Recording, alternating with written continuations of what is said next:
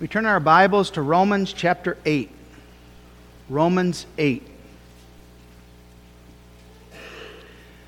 We read this chapter in connection with our treatment of Lord's Day 1. We begin our treatment of the Heidelberg Catechism once again this morning. And as we do so, we take Lord's Day 1 as really the theme of the entire Catechism. And Romans 8 beautifully reflects that theme. We hear the inspired Word of God. There is therefore now no condemnation to them which are in Christ Jesus, who walk not after the flesh, but after the Spirit. For the law of the Spirit of life in Christ Jesus hath made me free from the law of sin and death. For what the law could not do, in that it was weak through the flesh, God sending His own Son in the likeness of sinful flesh, and for sin, condemned sin in the flesh, that the righteousness of the law might be fulfilled in us, who walk not after the flesh, but after the Spirit. For they that are after the flesh do mind the things of the flesh, but they that are after the Spirit, the things of the Spirit. For to be carnally minded is death, but to be spiritually minded is life and peace. Because the carnal mind is enmity against God, for it is not subject to the law of God, neither indeed can be. So then they that are in the flesh cannot please God. But ye are not in the flesh, but in the Spirit, if so be that the Spirit of God dwell in you. Now if any man have not the Spirit of Christ, he is none of his. And if Christ be in you, the body is dead because of sin, but the Spirit is life because of righteousness.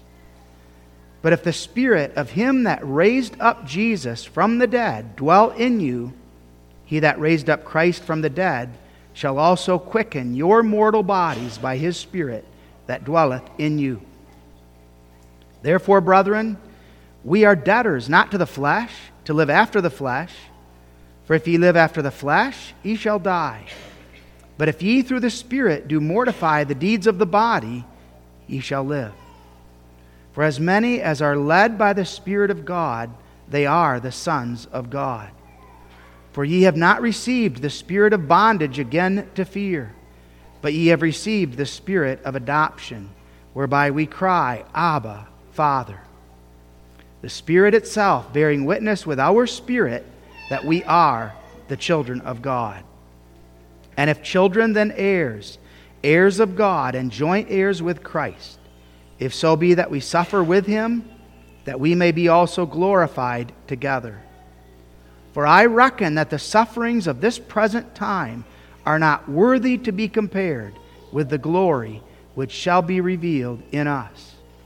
For the earnest expectation of the creature waiteth for the manifestation of the sons of God. For the creature was made subject to vanity, not willingly, but by reason of Him who has subjected the same in hope. Because the creature itself also shall be delivered from the bondage of corruption into the glorious liberty of the children of God. For we know that the whole creation groaneth and travaileth in pain together until now. And not only they, but ourselves also, which have the firstfruits of the Spirit. Even we ourselves groan within ourselves, waiting for the adoption, to wit, the redemption of our body. For we are saved by hope. But hope that is seen is not hope. For what a man seeth, why doth he yet hope for? But if we hope for that we see not, then do we with patience wait for it. Likewise the Spirit also helpeth our infirmities.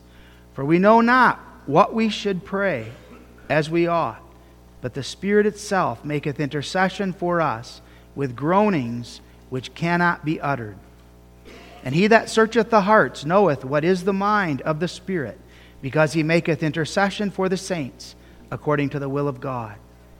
And we know that all things work together for good to them that love God, to them who are the called according to His purpose. For whom He did foreknow, He also did predestinate to be conformed to the image of His Son, that He might be the firstborn among many brethren.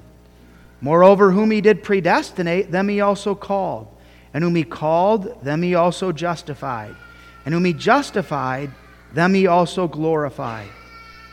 What shall we then say to these things? If God be for us, who can be against us? He that spared not his own Son, but delivered him up for us all, how shall he not with him also freely give us all things? Who shall lay anything to the charge of God's elect? It is God that justifieth. Who is he that condemneth?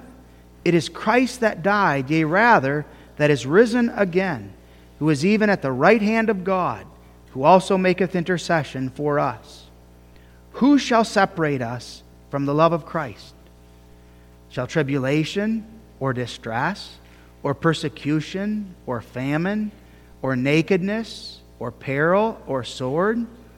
As it is written, for thy sake we are killed all the day long. We are counted as sheep for the slaughter. Nay, in all these things we are more than conquerors through him that loved us. For I am persuaded that neither death, nor life, nor angels, nor principalities, nor powers, nor things present, nor things to come, nor height, nor depth, nor any other creature shall be able to separate us from the love of God, which is in Christ Jesus, our Lord.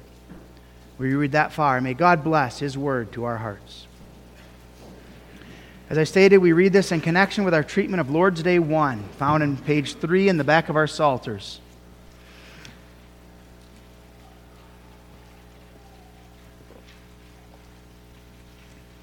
Question 1. What is thy only comfort in life and death?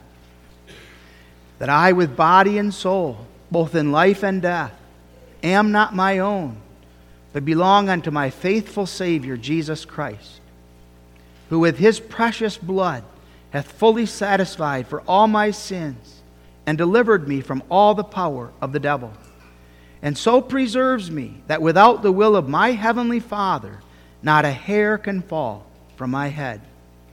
Yea, that all things must be subservient to my salvation, and therefore by his Holy Spirit he also assures me of eternal life, and makes me sincerely willing and ready henceforth to live unto him.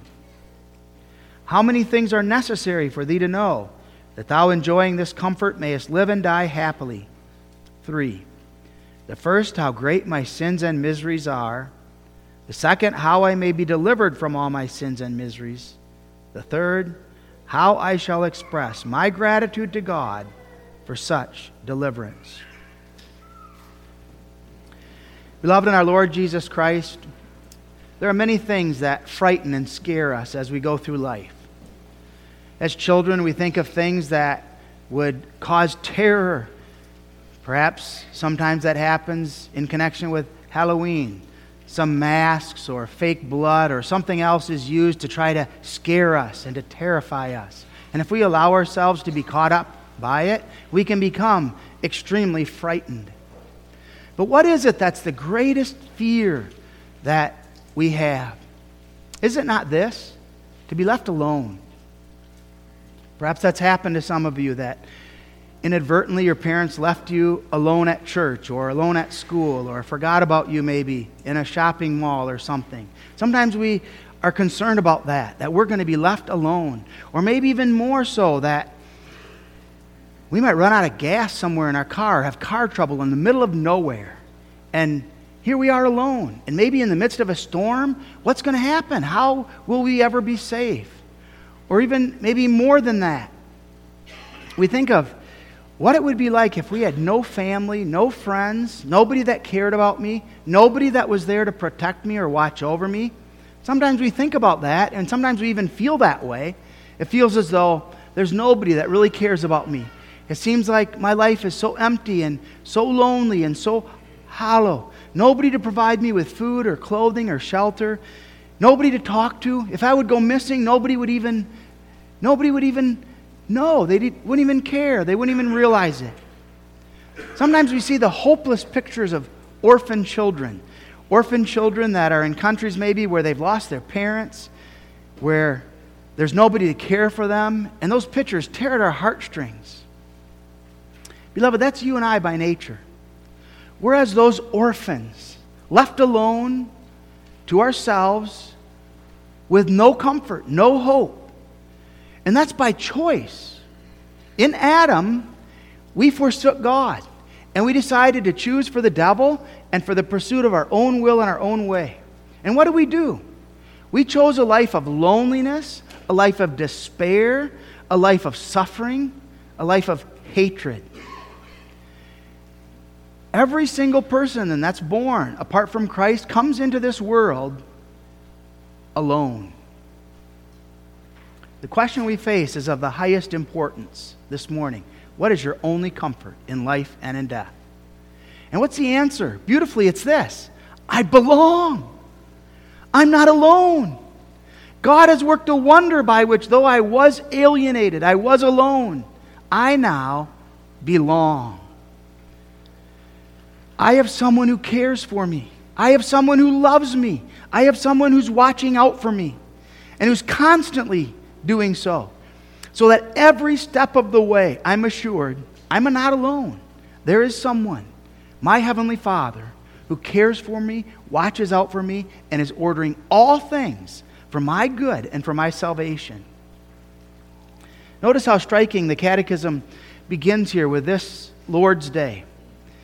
This Lord's Day is not just for adults. This Lord's Day is for you children and young people as well. Your place as those who have the sign and the seal of Christ's blood and His perfect work. And notice the emphasis here is not, as the Catechism opens, first on how I would show that I'm redeemed. It's on what God did for me. The emphasis is not what I must do. This is what God has done. God has given you a Savior. He's accomplished a wonder of redemption. The emphasis here is not what could you be or what might you be, but the emphasis is this is who you are as a wonder of God's grace in Jesus Christ. And this is the highest joy of your and my life. This is an introduction to the Catechism, this Lord's Day, and it's intended to be such. And it gives us an introduction of what's to come. And all of the various points that are raised in this Lord's Day are going to be addressed in greater detail later on. What does it mean that I confess that Jesus is my Lord? What does it mean that God's providence is such that He so preserves me that without the will of my Heavenly Father not a hair can fall? All of those various doctrines and the comfort that they bring are going to be treated in greater depth as the Catechism proceeds. And the emphasis now from the beginning is this is a personal document. The Catechism stands out that way from the Belgic Confession and from the Canons of Dort. We're appreciative for both of them. They set forth what the doctrines that we are to confess and what the confession of the church is to be. But the Heidelberg Catechism in a special way makes it very personal and constantly is directing us to comfort. We're not concerned here about others. The concern is me. As I walk through this life, do I know that comfort that is my only comfort? There's a lot going on in my life. There's a lot going on in your life. So many struggles, so many disappointments. God puts in our lives at times things that overwhelm us, and we don't understand how we can go forward. Where's my comfort? The word comfort is used 7 times just in the first half of the Catechism. And the word profit is often used. How is this for your profit? How is this for your comfort? How is this your encouragement? Beloved, we need this comfort because we are spiritual orphans. That's the way the apostles labored among the new converts. As they came to a town and as they brought the gospel and as they preached the truths of it, what was their intent? Their intent was to bring comfort. And that's our intention as we witness to others. We find people that are in the midst of loneliness, despair, trouble, and we bring comfort. And what is that comfort? It's the truth of the gospel. The glorious wonder that Jesus Christ laid His life down in my place and He bought me. He paid the price that I deserved in order that now I might know and believe to all eternity I am not alone. I belong. The apostle treated the saints like a father and a mother, bringing comfort and encouragement to their fearful children. And that's the perspective of the catechism. And that's the perspective even more of our Heavenly Father as He comes to you and to me. He comes to us in love, and He sets forth before us then the comfort and the encouragement that we belong to God's covenant. We belong to Jesus Christ. And as those who belong to Jesus Christ, we are assured of His everlasting love and care. We look at that as our theme, the comfort of belonging to Jesus. Noting, first of all, that we are included in God's covenant. That's a marvelous wonder, beloved, that Jehovah God takes us, sinners and sinful, and takes us into His covenant. Secondly, that God gives us to know comfort in every sorrow. There's nothing that escapes His control. And finally, the necessary knowledge then, that threefold knowledge of my misery, my deliverance, and how I might show my thankfulness to God. God has taken you and me by a wonder of His grace and included us in His covenant. I belong to my faithful Savior, Jesus Christ.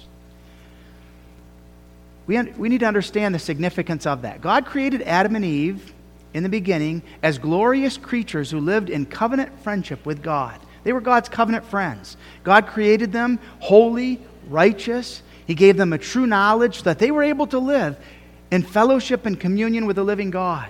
What do? They chose the devil. They chose death instead of life. They were living in a marvelous wonder. They had a beautiful garden. They had communion with the living God. They talked with Him. They walked with Him.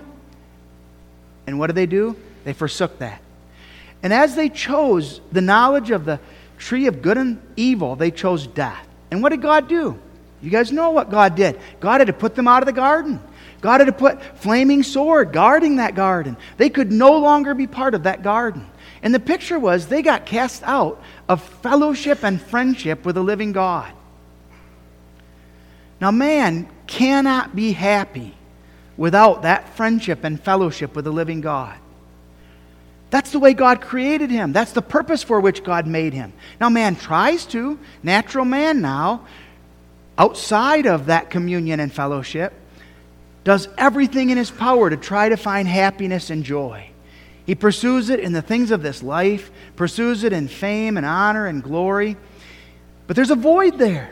There's a constant void because God created man for communion and fellowship with Himself. And now outside of that communion, how will man fill that void? And so he tries to do it with the things of this world. He tries to fill it with the lust, the pleasures, the pride. He tries to fill it with the entertainment and all of the things this earth has to provide. But there's always a lack. And man knows that. He marries, but not in a covenant bond that can be enjoyed in communion and fellowship that reflects God. He marries for lust. He marries for money. He marries for power. Marries for the pride of life. And there's no fellowship with God, no communion with God. Men and women band together then for political fellowship. They try to establish kingdoms, and they even try to model them to a degree after God's kingdom, after God's glory, but they can't do that. They try to say, we're going to have a kingdom where it's inclusive, where all peoples are included, all races, but it doesn't work. They fall apart because of the pride and the sinfulness and the prejudice of man. They face war that disrupts their work, and along the way they realize that that war is just making it more and more difficult for them to enjoy any kind of communion or fellowship. And pretty soon they find themselves alone, very distinctly, alone. And God causes sin to reap more sin. God is not mocked. And those who forsake God and find themselves alone then, God adds the judgment then of that loneliness and that struggle. And God destroys their kingdoms, their possessions, their honor, their fame. They turn to the bottle perhaps. They turn to other things to try to escape their sorrows. Others try to hang on just till they can die because death now looks more and more appealing. Some even try to take their own lives and perhaps succeed. But there's no hope. There's a hopelessness apart from God. And apart from covenant fellowship with the living God, man is alone. And man knows that. And man knows that when I die, there's going to be judgment. Even though I try to convince myself that it's not the case, man knows that death will expose them to the wrath of an almighty God. There's no comfort. There's just despair. And then they go to hell. And hell will not involve fellowship. Hell involves the horror of God's judgment. Hell is not a place where individuals encourage each other. Hell is a place of isolation, experiencing the wrath of God everlastingly. There's no fellowship in hell. Hell is a place of God's judgment. Now, beloved, we're part of that sinful race. We with Adam forsook God. And we with Adam find ourselves by nature then in that state of hopelessness apart from God's grace. Now, it's hard for us to imagine that because by God's grace, we have for the most part been brought up in homes where from early on we were taught about God. We were taught about the love of God. We were brought up with the Bible from our mother's knee, and we were taught about the wonder of God's love and God's care for sinners. And we were directed to Christ and the salvation that is ours in Him. And so for us to understand the experience of those who have not had that privilege, have not experienced that wonder, that have God's wrath in their lives and the loneliness and the debilitating effect of that sin, it's hard for us even to fathom it. But sometimes God gives us to experience it a bit. We fall into sin, and for a time, we continue in that sin. And as we continue in that sin, we get a sense of this sorrow, of this loneliness, of this despair. Sin becomes a barrier for a time to experience God's love. And as we're walking in that way of sin, we're not communing with God. We're not fellowshipping with God. Our sins plunge us into deep despair, into loneliness, depression. Our sins move us to cry out to God. And we cry out to God through tears at times. With the psalmist, we start to question, where is God? Is God good? Has God forsaken to be good? We experience troubles and we wonder, has God cast me off forever? Am I alone? At times like that, we get a bit of a feel of what it is to be in unrepentant sin with no hope. But by a wonder of God's grace, God doesn't leave His children in that situation. God works repentance. God works sorrow for sin. God restores by a wonder of grace. God uses means in our lives. He uses loving fathers and mothers. He uses office bearers. He uses spouses, sometimes children, sometimes parents. God using all of these various means in our lives to direct us, to see our sin, to confess it, and to look to Jesus Christ alone, and to be assured of this wonder of wonders. Though I'm a sinner, though I'm chief sinner, there is therefore now no condemnation to them which are in Christ Jesus. God has worked a wonder of grace so that I know and I believe what He's done for me. And I am assured of the forgiveness that is in Him. I belong. Now, beloved, how do we belong to Jesus? We can lay out a number of ways in which we belong to Jesus. First of all, eternally. And that's the emphasis here that we find also in Romans 8, verses 29 and following. For whom He did foreknow, He also did predestinate to be conformed to the image of His Son, that He might be the firstborn among many brethren. Moreover, whom He did predestinate, them He also called. Whom He called, them He also justified. Whom He justified, them He also glorified. We realize that our salvation doesn't have anything to do with us. It has to do with God. God's the one who chose us before even we were born, before even this world was created, and we are moved to awe and to thanksgiving.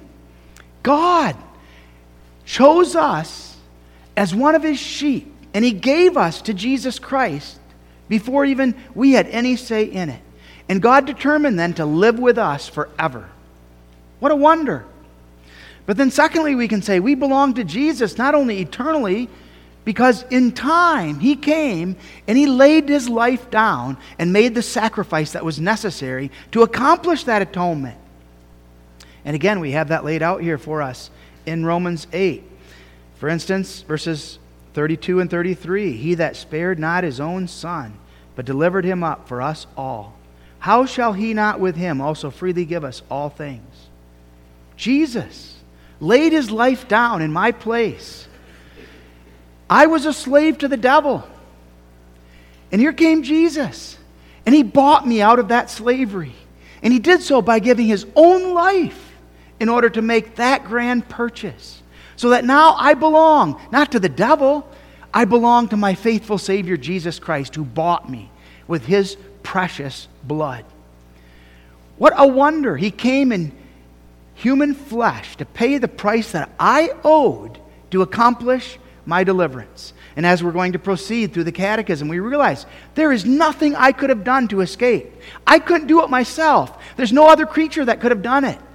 God sent His own Son by a wonder of wonders, born of a virgin, to do that which I couldn't do, to accomplish this wonder. So that all that I am, I owe to Him.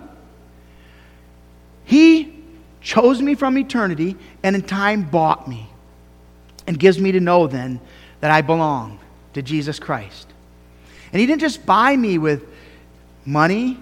He bought me with His own blood so that there's no dispute over the precious character and nature of that atonement. He stood in my place and took upon Himself what I deserve, so that there is therefore now no condemnation. I never have to worry that maybe there's still some suffering I have to endure. He took it all.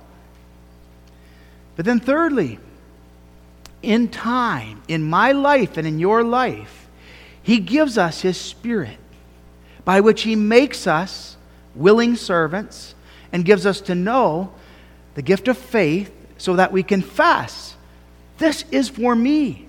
There's the objective forgiveness, and then there's the experience of it in time. And that wonder also is talked about here extensively. For instance, we have the reference here that we're not in the flesh, we're in the Spirit now. Verse 9, but ye are not in the flesh, but in the Spirit, if so be that the Spirit of God dwells in you. Now, if any man have not the Spirit of Christ, he is none of His. If the Spirit's not present, he's not going to know salvation. He's not going to know forgiveness. But the God who chose me from eternity, who gave Jesus Christ in time, has given me His Spirit. So that right now I have that precious gift living within me, giving me to know that I belong to Jesus Christ. And the work of that Spirit is such that He causes me to see my sin, causes me to flee from it, causes me to cling to the cross, to know the forgiveness that's in Jesus Christ, and to live in a manner that is not according to the flesh, but according to the Spirit. From a legal perspective, the cross accomplished the wonder. But in time, then, by His Spirit, He works that knowledge and that sanctification in our lives, making us to be His own. He throws the devil out of our heart, the devil who lives within us and takes control, casts the devil out, and now Jesus Christ is reigning and ruling on the throne of our hearts. We are new creatures in Jesus Christ. Oh, that depraved nature still clings to us, but that which defines us now is that we are no longer according to the flesh. We're according to the Spirit. And again, that's the emphasis here that the apostle is speaking of here. You now are new creatures. You are those who are God's children, chosen from eternity, given the gift of a Savior, and now in time, gifted with the Holy Spirit, the Spirit of adoption, so that now you confess, Abba, Father. You know God as your Father. That wonder results in the fact that Jesus is the one living in my heart. And Jesus is the one who now is at work within me. So at work within me is He that He gives me to understand and to know the wonder of that image by which I reflect God. He recreates me in righteousness and holiness. He gives me the wonder of that renewal of that image, restored in the knowledge of God and restored in the wonder of knowing God, loving Him, and living for Him. What does this mean, beloved? This means that God, by a wonder of grace, has restored us into covenant friendship with Himself. That which we lost in Adam is now restored in Jesus Christ. Salvation and the covenant go together. It's not possible to be included in the covenant, but then not saved, or to be saved, but not included in the covenant. We realize we can be in the sphere of the covenant, outside of salvation at times, and there is that with regard to children even of believers. Not all of our children are necessarily in the covenant. We baptize them, we give them the promise as God requires of us, but we do so understanding that some may remain in the sphere of the covenant. Some members of the church may not know in their hearts the wonder of their salvation. They remain in that sphere of the covenant. But those whom God takes to Himself, He embraces as His own and gives them to know communion and fellowship with Him. When Jesus died, He did so as the head of the covenant, so that the one who is the head of the covenant now atones for the sins of His covenant people and takes us now into communion and fellowship with the living God. And God continues the work of His Spirit in our hearts, a work that will continue until we die. We have that sign and that seal on us that we are different, that we stand outside, apart from the world, and that we belong. Beloved, we belong. We're not alone. We belong to our faithful Savior, Jesus Christ. We're members of God's family, members from eternity, in time, and now, by the gift of the Spirit, we confess that wonder. God is my Father. God has taken me, a spiritual orphan, and He's adopted me into His family. And now He looks upon me in that wonder of grace. And I confess, He's not ashamed to call me His own. Jesus Christ is my eldest brother, and He's not ashamed to call me a brother. And now we walk with Him, we talk with Him, and we share a common goal, the glory and honor of His holy name. And our desire is to thank Him and to praise Him now and to all eternity. And then He binds us together with fellow saints who share that glorious confession, so that we're not going down life's pathway alone. We have each other. And it's the love of God in Jesus Christ that unites us. Beloved, this is the greatest comfort that one could ever know. Am I living, are you living in the consciousness of this wonder? Do you wake up in the morning and remind yourself, this is who I am? I am a new creature in Christ who's been restored in communion and fellowship with a living God. I am not alone.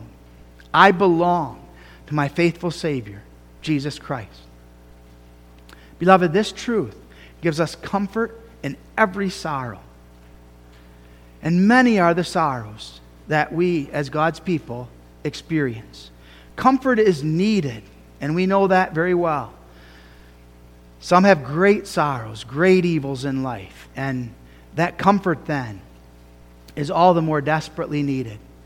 We realize that when one faces great evil, heartache, trouble, trials, afflictions, death, we need comfort. And we're not going to find that comfort in the things of this life, but that comfort is found in the wonder of the gospel and my union to Christ. Comfort is experienced from an earthly perspective now when the evil that we identify in our lives is removed. Maybe we get a sliver in our finger and it hurts and there's pain and it starts to swell. But once that sliver is removed, now there's comfort because now it's gone. The great sorrow in our life must be taken away in order that we might know comfort. Sometimes comfort comes in this way. The evil doesn't go away. The evil stays. But there's this assurance. Someday it's going to be gone. We go forward knowing there's a day when these sorrows are going to end. There's a day when this pain, though it continues, is going to be no more.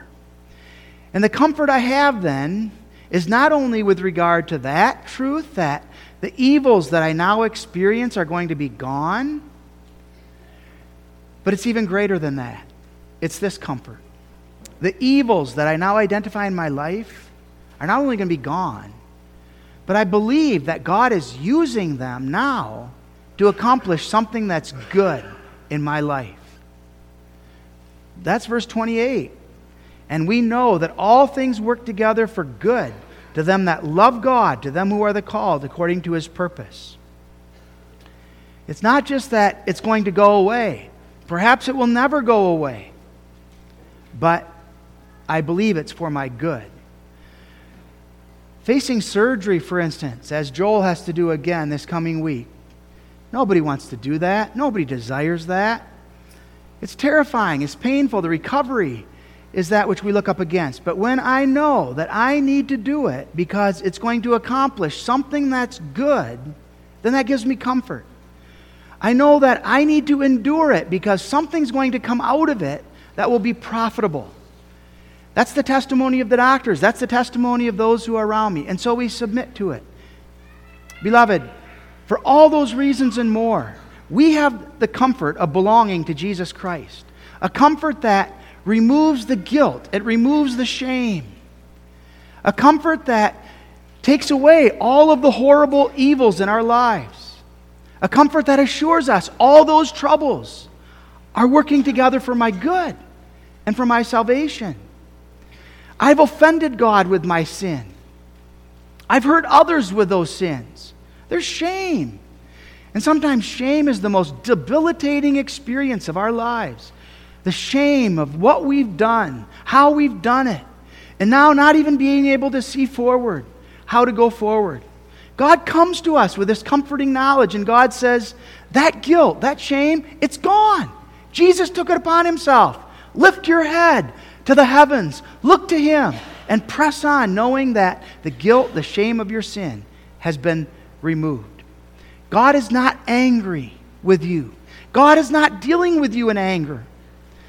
What a tremendous comfort, beloved, in the midst of the struggles and challenges and trials of life, to know that I belong to Jesus Christ. And belonging to Jesus Christ, God's attitude toward me is that of everlasting love, care, and working everything together for my good. I'm always accompanied by someone. And that one is one who sticks closer than a brother. Friends may forsake. Friends may turn their back on me. But this one will not. I am not alone. That's the beautiful truth that's expressed at the conclusion of Romans 8 with this doxology.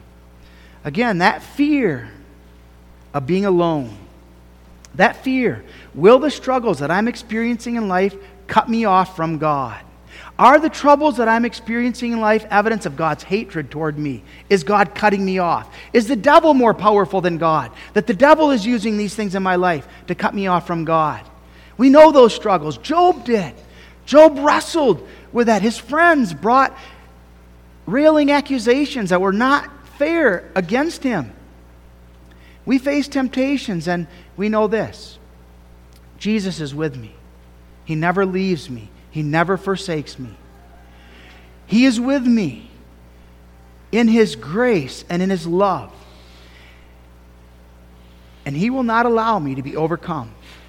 I may fall. I may trip.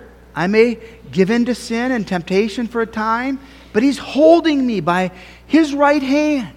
And He's preserving and keeping me by His counsel, so that afterward He can receive me to glory. This is His power, His might. My salvation is not dependent on me, not my strength. If it were, I would be doomed. But I'm not alone because He's with me. And He's not sending me away to do it myself. I would never be able to do that. He's with me through the trials, through the surgeries, through the pain, through the loss, protecting me, preserving me, keeping me from the devil and from my own flesh. And my Father in heaven will never cast me off. He's drawing me to Himself. And He's using all these experiences to prepare me for that place in glory that He already has ordained for me. He always restores His own. He will not allow us to continue unrepentantly in sin, but He will bring us to repentance. He will restore us because He's faithful. And He will use the rebuke. He will use the word. He will use prayer as means in His hand in order to bring us to Christ and to see the wonder of His love and His care. His mercy, unfailing. We confess our sin, He wipes away our tears. And He's not ashamed of me. Imagine how ashamed you would be of a child who acted like you did if you were their parent. God is not ashamed. He calls us His own children, embracing us in that covenant love and giving us the blessed reality that for me, my comfort is knowing nothing can separate me from the love of God. And God's upholding you. He's upholding me through every sorrow. He sends blows sometimes in our lives. He takes from us loved ones. Sometimes it's a spouse with whom we've been married many years. Sometimes it's a child. Sometimes it's an experience of a parent, another loved one that we held close and we treasured. God takes from us. God sometimes debilitates with a stroke or with a heart attack, with cancer, and its slow effect on one's body. There are illnesses. There are sometimes struggles that we have for our whole life long. We're never going to overcome that illness. It's going to be with us till we die. But God works in us then the grace and through medical means the ability to deal with it. Sometimes there's slow, debilitating diseases that affect our muscles and loss of muscle tone, and pretty soon we become increasingly weak. Sometimes it's a matter of our mind, dementia, and loss of understanding who we are even and how reality exists around us. So many difficulties confront us. Sometimes family situations that are impossible for us to bear. Children forsaking their parents. And then not only just forsaking their parents, forsaking Christ. Turning their back on the church, wanting nothing to do with Christ, nothing to do with its church. Sorrow, agony, and pain. Sometimes it's a spouse who walks away from another, perhaps even walks away from their children. And we shake our heads. How can that one do that? How can that one just turn their back on their children? So selfish, so consumed with their own pleasure, their own idea. Children don't understand. Untold pain is left in that home. And then, beloved, there's this reality. We stand at death's door. And everything that we enjoy in this life in terms of possessions are going to be left behind. We can't take anything with us. Everything, even relationships, are going to be cut off and are going to be made new in glory. The only relationship that survives death is my union to my faithful Savior, Jesus Christ. And that's why for me to live is Christ, and to die then is gain. Now I get Him in all of His fullness. But through it all, beloved, what is the constant? God is with you. Christ is walking with you. We have a compassionate, merciful high priest. We have one who knows the feelings of our infirmities, who is tempted in every respect like as we are, yet without sin. One who knows the sorrow and the struggle of leaving his mother and having to commend her to his friend to take care of after his death. One who knows suffering and knows the pain of having to be forsaken. He suffered. He was tempted. And He's our merciful high priest. He's able to succor. That means He's able to help. He's able to run to our cry. He hears our cry of distress and need, and He runs to us. He sends His angels. He sends grace to comfort and to encourage us in the midst of temptation, in the midst of sorrow. No matter the heartache, no matter the struggle, Christ runs to our cry, and He cares for us. Sometimes we don't even think we can pray. We just cry, Lord, help. And we have this assurance. Our prayer is heard for Christ's sake. And because I belong to Him, He's listening. He knows. And He is with me through this sorrow, through this struggle. He's in control. What a beautiful truth. He's in control. Not a hair can fall from my head.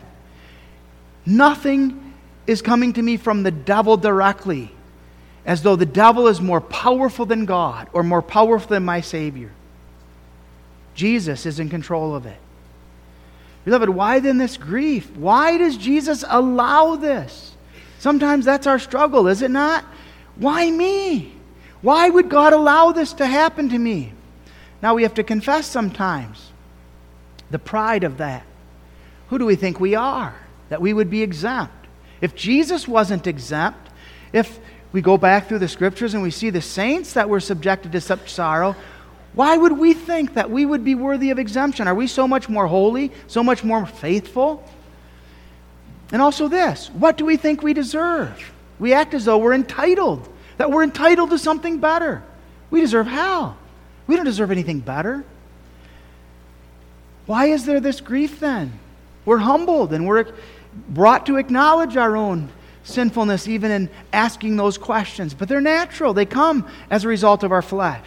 And this is God's answer through His loving Son. Because it's good for you. Because I know what's best for you. Now we don't want to think that way. God says, I know it hurts. But as your loving Father who knows you and knows what's necessary to prepare you for your unique place in glory, you need this. We want pity. We can't imagine how it can be for good. But God assures us, I will give you grace. I will sustain you. And everything is working together for good, for my glory and for your salvation. Beloved, this is the only comfort. There is no other comfort possible. There's not comfort found in the fact that somehow the devil is having his way now, but God somehow is going to eventually overcome the power of the devil. So that now God is in heaven weeping. He wishes it wasn't happening to us. He's compassionate toward us, but He can't overcome or change what the devil is doing. That's not comfort. That's terrifying. That the devil is able to have the upper hand and that he can rule our lives apart from God. The comfort is found in this, beloved. Our Heavenly Father and our faithful Savior, Jesus Christ, does not just want to take away our sorrows. He doesn't want to just take away some of them. We don't just look ahead hoping for a life that's going to be smooth, that's going to be without so much sorrow. But we can say this, He's working a perfect work, and He's working it together for my good, and He's going to bring me forth as gold. How does the Catechism and the Scriptures put it? That we are more than conquerors. That's amazing. How can I be more than a conqueror? Jesus says, you will overcome all these enemies, but even more, you're going to be more than a conqueror. That is, you will not only defeat the enemy, but everything that the enemy is involved in and serves the enemy is serving your cause. Think about that. Wicked men rose up against Jesus. They thought they were destroying the Son of God. And God is using it to serve your and my salvation. And even the exaltation of His own Son. Every single thing that the devil ordains and that the devil brings against us, God using for good, turning it and using it in subservience to our salvation, drawing us closer to Himself, knowing what we need even better than we. And even death, an instrument from God by which He destroys the old man of sin and brings us into the fullness of glory. Death serving God's purpose to bring us into the perfection of that covenant joy. Beloved, our cry to God is, strengthen my faith. What a wondrous comfort God has given me in every situation of life. Give me patience, give me contentment, and teach me more and more to look to Thee alone, and to trust in Thy will, and to pray, Thy will be done, believing that that will, as the will of my loving Heavenly Father, truly is for my good and my salvation. In order for us to know and to live in that experience, the Catechism says there's 3 things that are necessary. How great my sins and miseries are, how I may be delivered from all my sins and miseries, and how I shall express my gratitude to God for such deliverance. This becomes our daily life. This isn't something that while we're children we know our sin, and then middle age we're able to experience our deliverance, and then finally we get to thankfulness when we get old. This is your life and my life every single day. We wake up in the morning reminded of my sin, the wonder of my deliverance, and the thankfulness that I owe to God today. We go to bed at night confessing our sin, the wonder of the deliverance that's in Christ, and committed to living in thankfulness to God. We look to Him for help. We can't do this ourselves. We trust Jehovah God to give me the grace I need in order to know and confess my sin, to know the wonder of my deliverance, and to live in thankfulness. All that I am, I owe to Him, and completely dependent I am. And beloved, this is the work of the Holy Spirit. The Holy Spirit convicting of us of our sin, causing us to see that there's nowhere else that we can look. We can't escape our misery of ourselves. The only possibility of salvation is through Jesus Christ. The Spirit giving us to know the wonder. We're not alone. We belong to Him. And working in us that desire to be thankful. And that awareness that my salvation is all of God. And I owe my all to Him. Beloved, thank God for the faith worked in your heart by which you confess, according to the Spirit, Abba, Father. By which you make the doxology here of Romans 8 your own. Who shall separate us from the love of Christ? Nay, in all these things, I am more than a conqueror through Him that loved me. For I am persuaded that nothing can separate me from the love of God in Jesus Christ, my Lord. Amen. Our Father who art in heaven, we stand before Thee in awe. We who cast ourselves off from Thee, apart from Thy presence. We who cast ourselves on a path of loneliness, despair, destruction, and hell, have been made the recipients of Thy love and Thy mercy. And Thou hast embraced us and given us a Savior. And Thou dost work by Thy Spirit in our hearts. And Lord, cause that we might go forward as those who know and confess. I'm not alone. I belong. And belonging, I have that only comfort. Amen.